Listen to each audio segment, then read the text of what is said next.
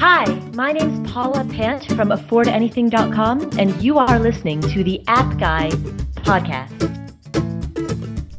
The App Guy podcast. Straight from your host, Paul, the App Guy. Sharing his app entrepreneur journey with you for your enjoyment. The App Guy podcast.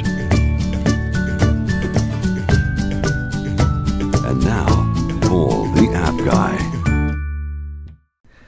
Welcome to another episode of the App Guy podcast. It's me, your host. I'm Paul Camp, the app developer. And I set this podcast up so that I could learn, along with yourself, things that other entrepreneurs, business owners are doing. And we've been really fortunate to have a lot of interesting guests. And today we've got someone who's really special and creative, doing something amazingly interesting. We're really looking forward to digging into this story and finding out what gave this person inspiration. So let me get into the interview. It's an interview with Gary Darna, and he is the founder of Complete Set. So if you just Google that, you'll see that he has a wonderful website. Complete Set is a treasure map for collectors and fans, and you can show what you have, and then you can find what you need and maybe buy what you need as a collector. So a really interesting proposition.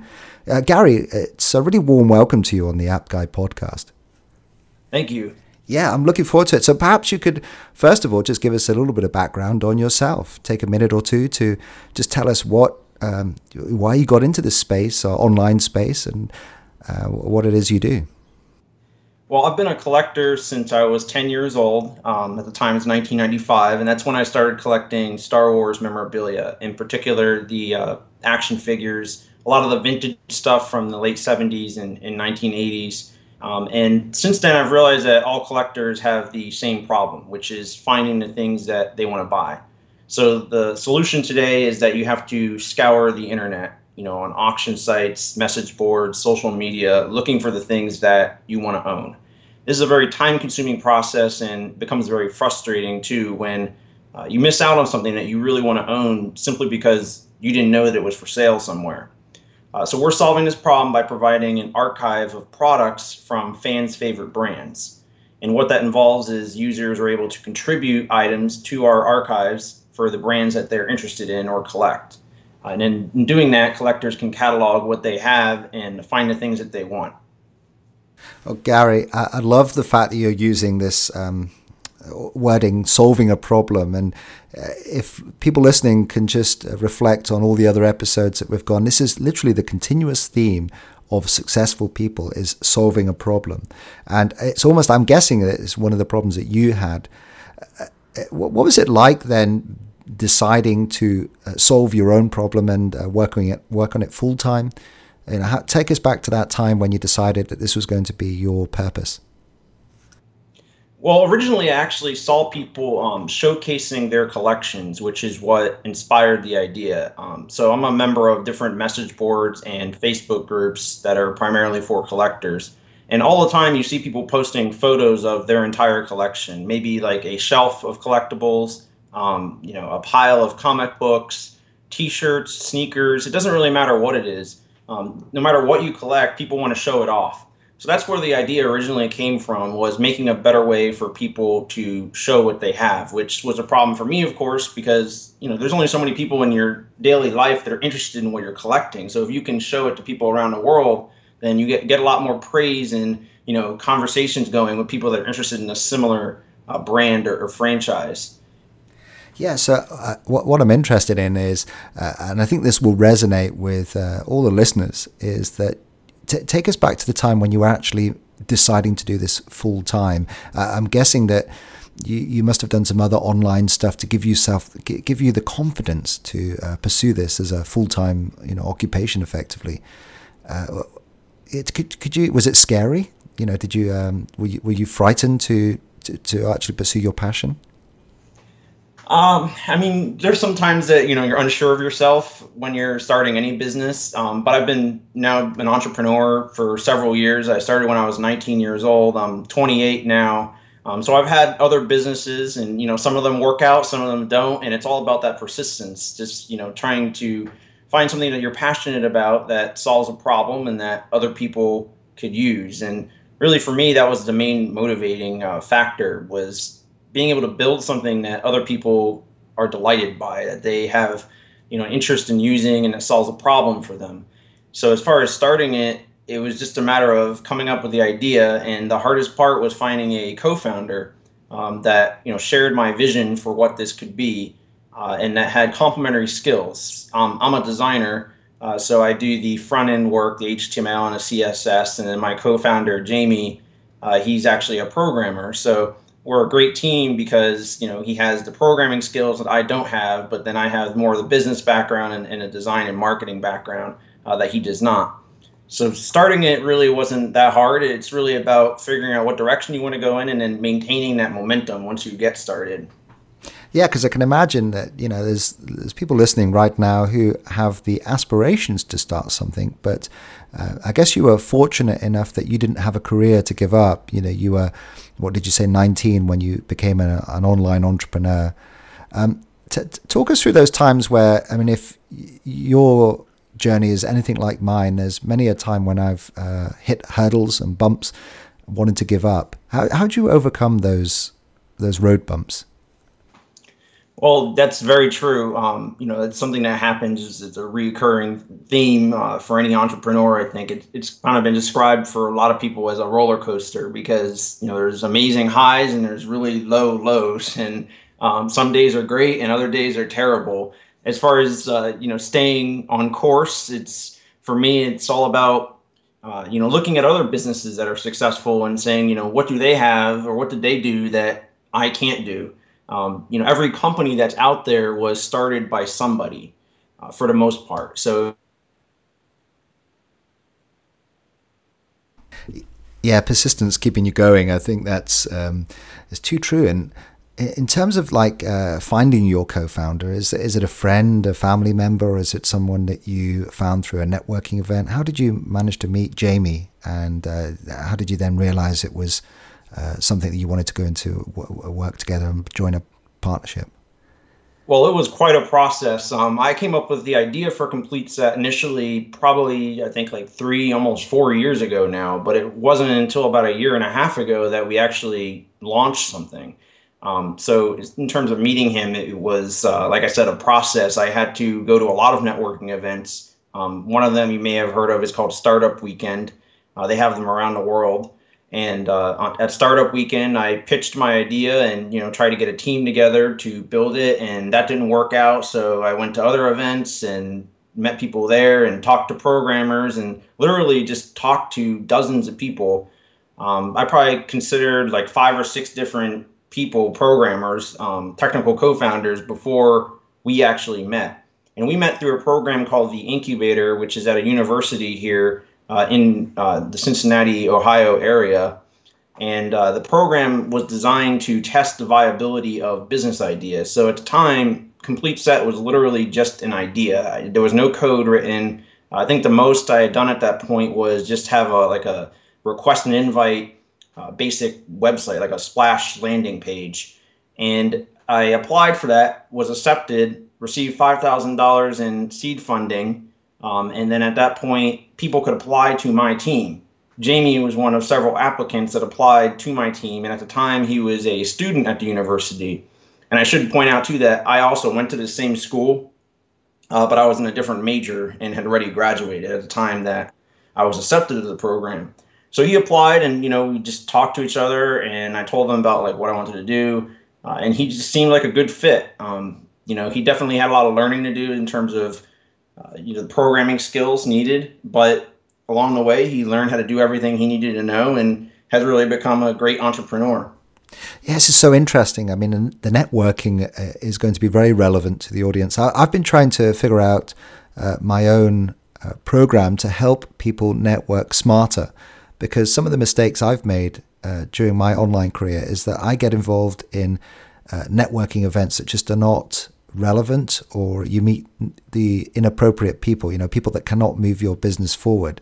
And it sounds to me like you stumbled on the Incubator program, and that was perfect for you in terms of getting the the project off the ground and meeting your co-founder. So is there a right way to network and a kind of wrong way? I think the way I did it was really the way to go. Depending on what type of co-founder you're looking for, it's really difficult to find people that have the complementary skill set that you need, that are also entrepreneurial. So when you factor in all these different criteria, you're looking for a needle in a haystack, really, because most people that are entrepreneurial, that have the skills that you need for your team, oftentimes have something that they're already working on. So to convince them that, hey, you need to abandon that to work on my project that I came up with the idea for is not an easy task. So I think just like the rest of entrepreneurial process, persistence, I mean, I didn't give up just because, it didn't work out at one event. I just went to another one. And yeah, sometimes it can be a bit demoralizing and depressing when people are like, no, I want to work on my own thing, or I don't have time, which was the common theme that I heard from people. I don't have time. So you have to just keep pushing and keep talking to people. And sometimes you also have to give people a chance too. You might have doubts about somebody, but as important as it is to pick the right co-founder, it's also important to give people an opportunity to prove themselves. And the way we were able to do that is just, I gave him like some test things to work on, and he impressed me with all those. So it was just a matter of moving forward from there. Well, this is very valuable advice, Gary. And I was just thinking in terms of, the co-founder again. I mean, if it's a wrong match, then I guess that can jeopardize the entire project. So would you reiterate the importance of just getting a good match? Yeah, it's really, it's like a marriage, really, when you have a co-founder, because you're going to spend a lot of time with this person. You're going to go through hard times and good times with them. So it's important that the person is someone that wants to build the same thing that you want to build. Sometimes people want to get different things out of the business. Some people maybe want to just get rich. Other people, they care more about building something. So there's all different motivations for different entrepreneurs. And sometimes that can work, but it seems to be best if both founders or all founders involved are all kind of moving in the same direction. They're on the same page about what they want the business to accomplish. What is the end goal? So that's something that is very important when you're selecting someone, is trying to figure out what are their motivations in joining this. Is it because they don't, they want to be their own boss? Do they want to make a lot of money? Because, for example, they want to make a lot of money. Well, as many people know, the startup process is no guarantee to riches. You can lose a lot of money. And in a way, it's like gambling because of that. But you need to figure out what do they want to get out of it. And I think that's very important, as well as like their personality.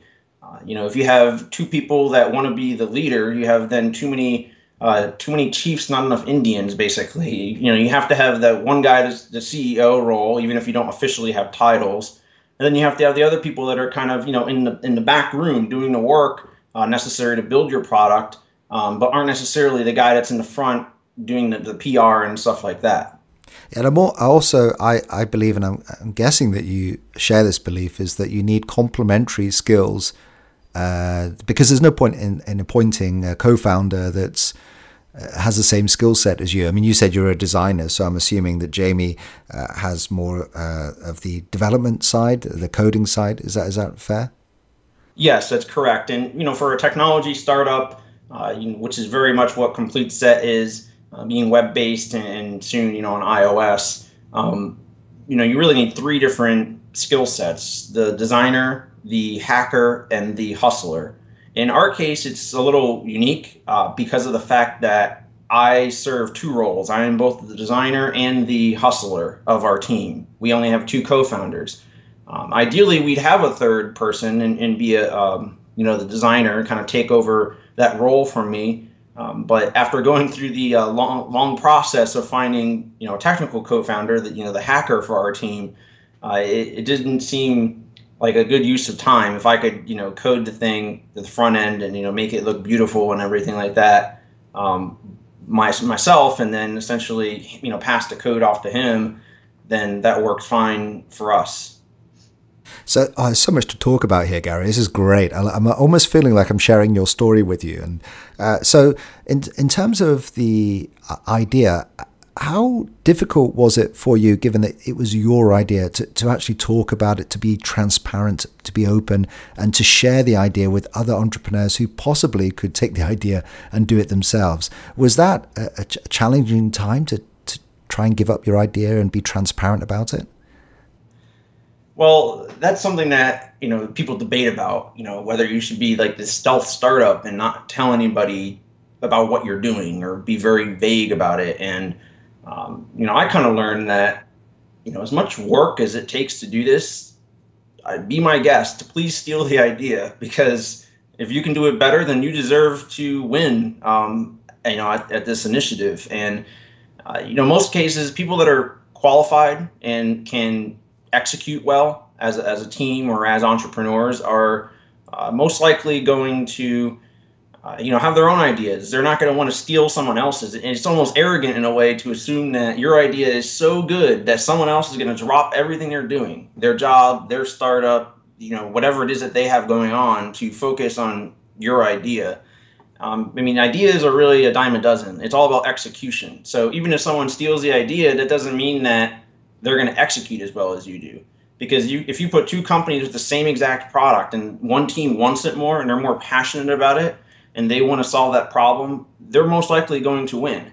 Because of all the struggles that you have as a startup, no matter how good the idea is, if you're not really passionate about it and you don't have this, obsessive nature to solve the problem that your company is trying to solve, then you're probably not going to be around very long anyway. So as far as talking to people, I think it's good to talk to people, as many people as possible, because it's unlikely that someone's going to steal your exact idea. And nothing seems to be original really anymore anyway. There's people that have tried things, but there's so many startups out there that it really comes down to, who's going to network the best, who's going to execute the best. And if you think you can do that, then by all means, you should talk to as many people as possible, because that's how you're going to sign people up for the site and how you're going to get feedback from people. Yeah, I would urge the listeners right now to not be secret about their ideas, because I believe secrecy, it kills ideas. And it's good to be open, transparent. And then, it's almost like, again, that proof of concept. You said that you had to go through a proof of concept stage. And the more people you talk about the idea, then if you can get their feedback early and you can get their validation, which then just goes to cement that proof of concept. So let's talk about the iOS app. You said that there's a future iOS app in the process. How far along of the process have you got with launching your iPhone app? Well, we're in the process of developing it now. So it's been designed, and now it's just a matter of getting it coded, which we're working on every day. And that's going to be a great addition to our suite of products, because more and more people are using mobile. And when it comes to collectibles, when you have the opportunity to buy something, it can be here for or online for a couple minutes or an hour, and you have a very small window to buy that item. So by having a mobile app, then people will be able to access the listings and be able to buy and sell things from anywhere. Yeah, and I guess you could set up push notifications so people then are getting alerted to anything in their watch list. Or so talk us through then the process of going about building an app, because this is the App Guy podcast. We have a ton of indie app developers listening to the episode, and we just love to hear from you as almost someone that's setting up your own app. Did you appoint outside coders? To talk us through that kind of early stages of prototyping and what it's like to actually be building an app. Well, we are designing and developing the entire thing ourselves. We're not hiring anybody to do it. So Jamie and I, the two of us, are the ones that are building it. And truthfully, neither one of us has ever built an app before. In fact, I've not even designed one before. So it's definitely been a learning experience. And what I've tried to do from a design standpoint is to look at different apps that maybe are similar or have similar content to what we're doing. And I actually took screenshots of all those apps, put them into Dropbox folder, organized by app, and have just analyze them. Like, what makes these apps successful? Why is that button on the right instead of the left? All these questions I ask myself because somebody on their end took time and the pain to figure out where's the right way to put all this stuff. How big should the button be? What color should it be? All these things factor into a successful design for an app because, as I keep telling my co-founder, we have like one chance with this thing. We need to wow people. When they download this, we want them to be just mesmerized by the quality of the app. And for the people that we're serving, of course. So the process has really been about looking at other people's work and figuring out what features could we use in ours and what features do we need. And it's really an exercise of boiling it down to the bare essentials because especially with any product really, but especially with mobile apps, you have very little space. So you can't just keep adding stuff without taking something else away. So it's all been about kind of, I guess, learning in terms of web development, taking those skills that I have from working with a browser and being able to put that into a smaller screen. So it can be challenging because in a way you have so many more opportunities with these interactions and the ability to touch something instead of click it and a swiping, all that can make a much more interesting user experience than just clicking stuff. So the process has really been interesting for us. It's been challenging and refreshing to work on something that doesn't require us to deal with Internet Explorer. I'm thinking back to an episode we had with someone who is an expert with user onboarding. And there's a whole industry that's really now starting to come up that looks at the way apps work, the way they onboard their users. I'm thinking in particular useronboard.com, and what the founder there has done is he's done some teardowns, where he's taken like some of the top apps and then just literally broken them down and produced slide shares where they go through and the reasons for certain things, certain features. So that's really a good resource. And I know that as your app gets more demand and stuff, that you could possibly use a user onboarding service. And there's other prototyping apps that are really coming out that are great. Popapp.in is something I've used in the past where you can take screenshots of your Dropbox folders and then you can link all the different components of the app together to really get a feel of how it's going to work as an early prototype. And there's websites called Balsamic and Mockups. Mockups is another one, moqups.com, I think is the address. And they're really great for doing prototyping. So just thought I'd mention some of those resources. Yes, we're actually using one called Envision. I forgot to mention that. And that was one that just another designer uses. And he said, you should, try out this. And that is a very important part of the app development process is the storyboarding, because unlike a website where you can just make a sitemap, because of the way that you use an app with the touching, it's very important to understand, similar to a movie, what is like scene by scene, what's happening when someone clicks something, where does it go, what does it do, what are the animations involved.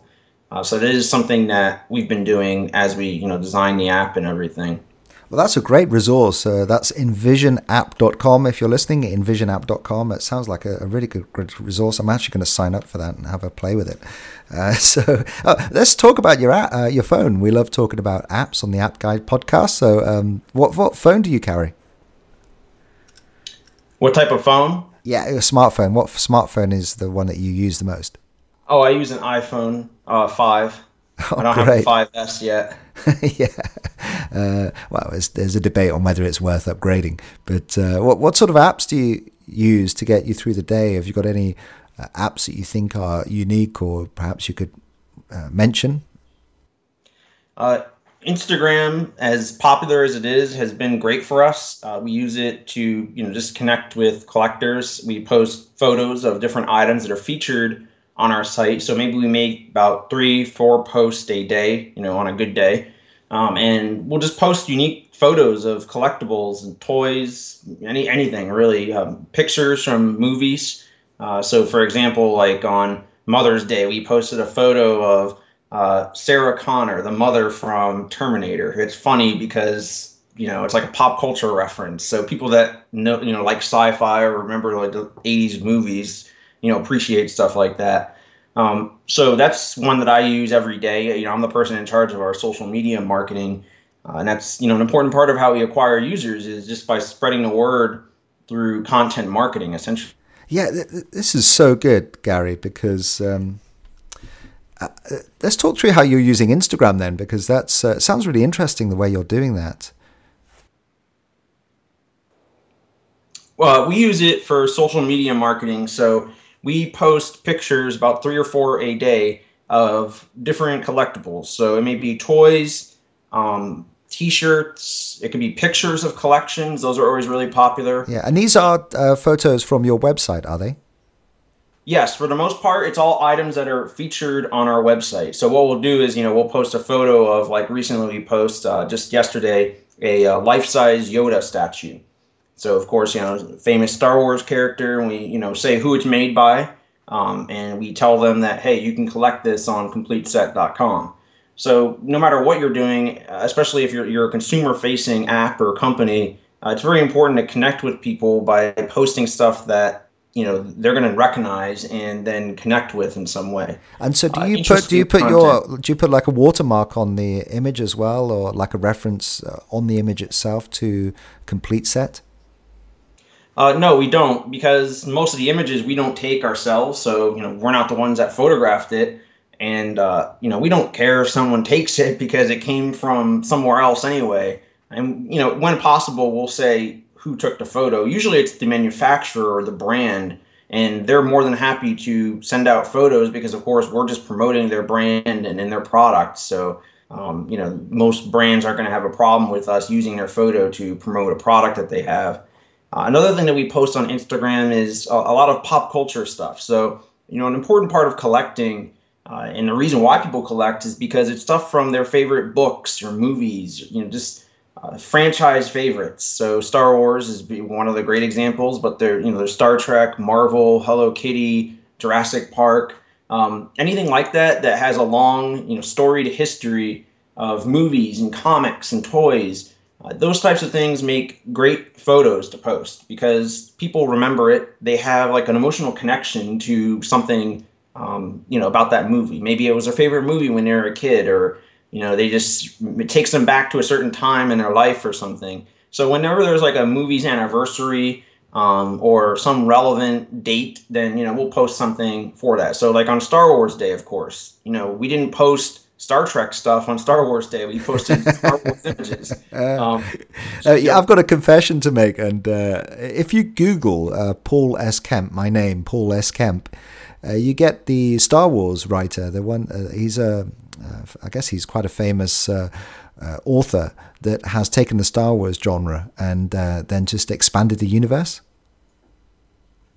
What was that? Yeah, so Paul S. Kemp is the author of many Star Wars books, and that's my name. And every time I Google my own name, I keep getting this Star Wars writer, and he's written a lot of fiction books to expand the universe of Star Wars. I believe there's a whole industry that's kind of geared towards expanding the Star Wars universe and making sure it all fits together. Yeah, and that's something that has been discussed a lot recently because Disney acquired Lucasfilm, obviously. So they're making this new movie, Episode 7, and they've actually had to appoint a task force, a committee to oversee the expanded universe. And the reason is because there's literally hundreds of books and other things like toys, comics, that are things that didn't take place in what's called like the canon or like the main storyline that was written by George Lucas.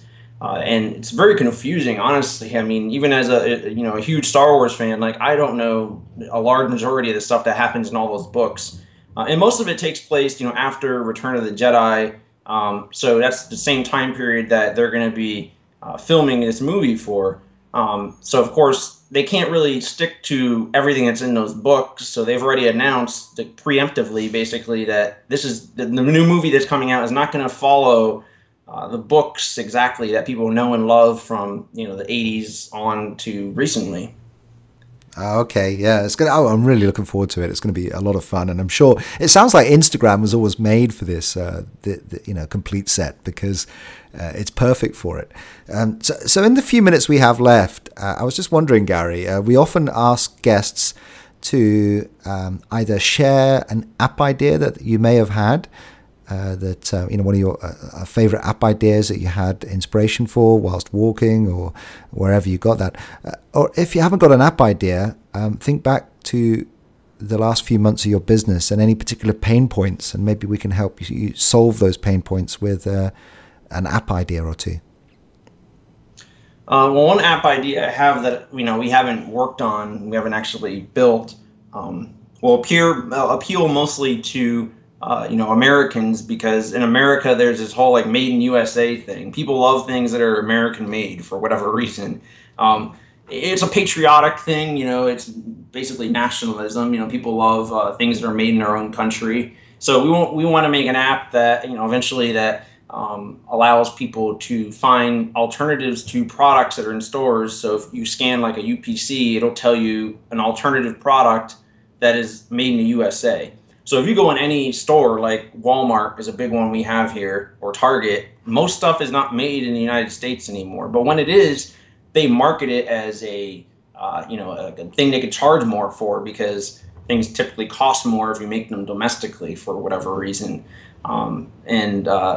That's something that we'd like to do at some point. We came up with that idea a while ago, and we just haven't done anything about it because Complete Set takes up all of our time. Yeah, that's the thing, isn't it? This is a great idea, and there could almost be a series of apps. It doesn't have to just be made in the USA. We could have made in the UK, made in Europe, or wherever the home country is. Yeah. And the other thing that I just thought of in terms of, because we have indie app developers listening to this, and they love these ideas that come out of the show.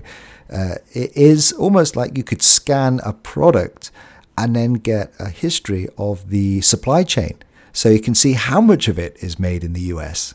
Because often it's only assembled in the US and all the parts are coming overseas. But if you imagine like having some way to unbundle the entire supply chain to see how much of the product is created in the US, or there's an app idea. That would be really cool. I think there's actually a website that is similar to that.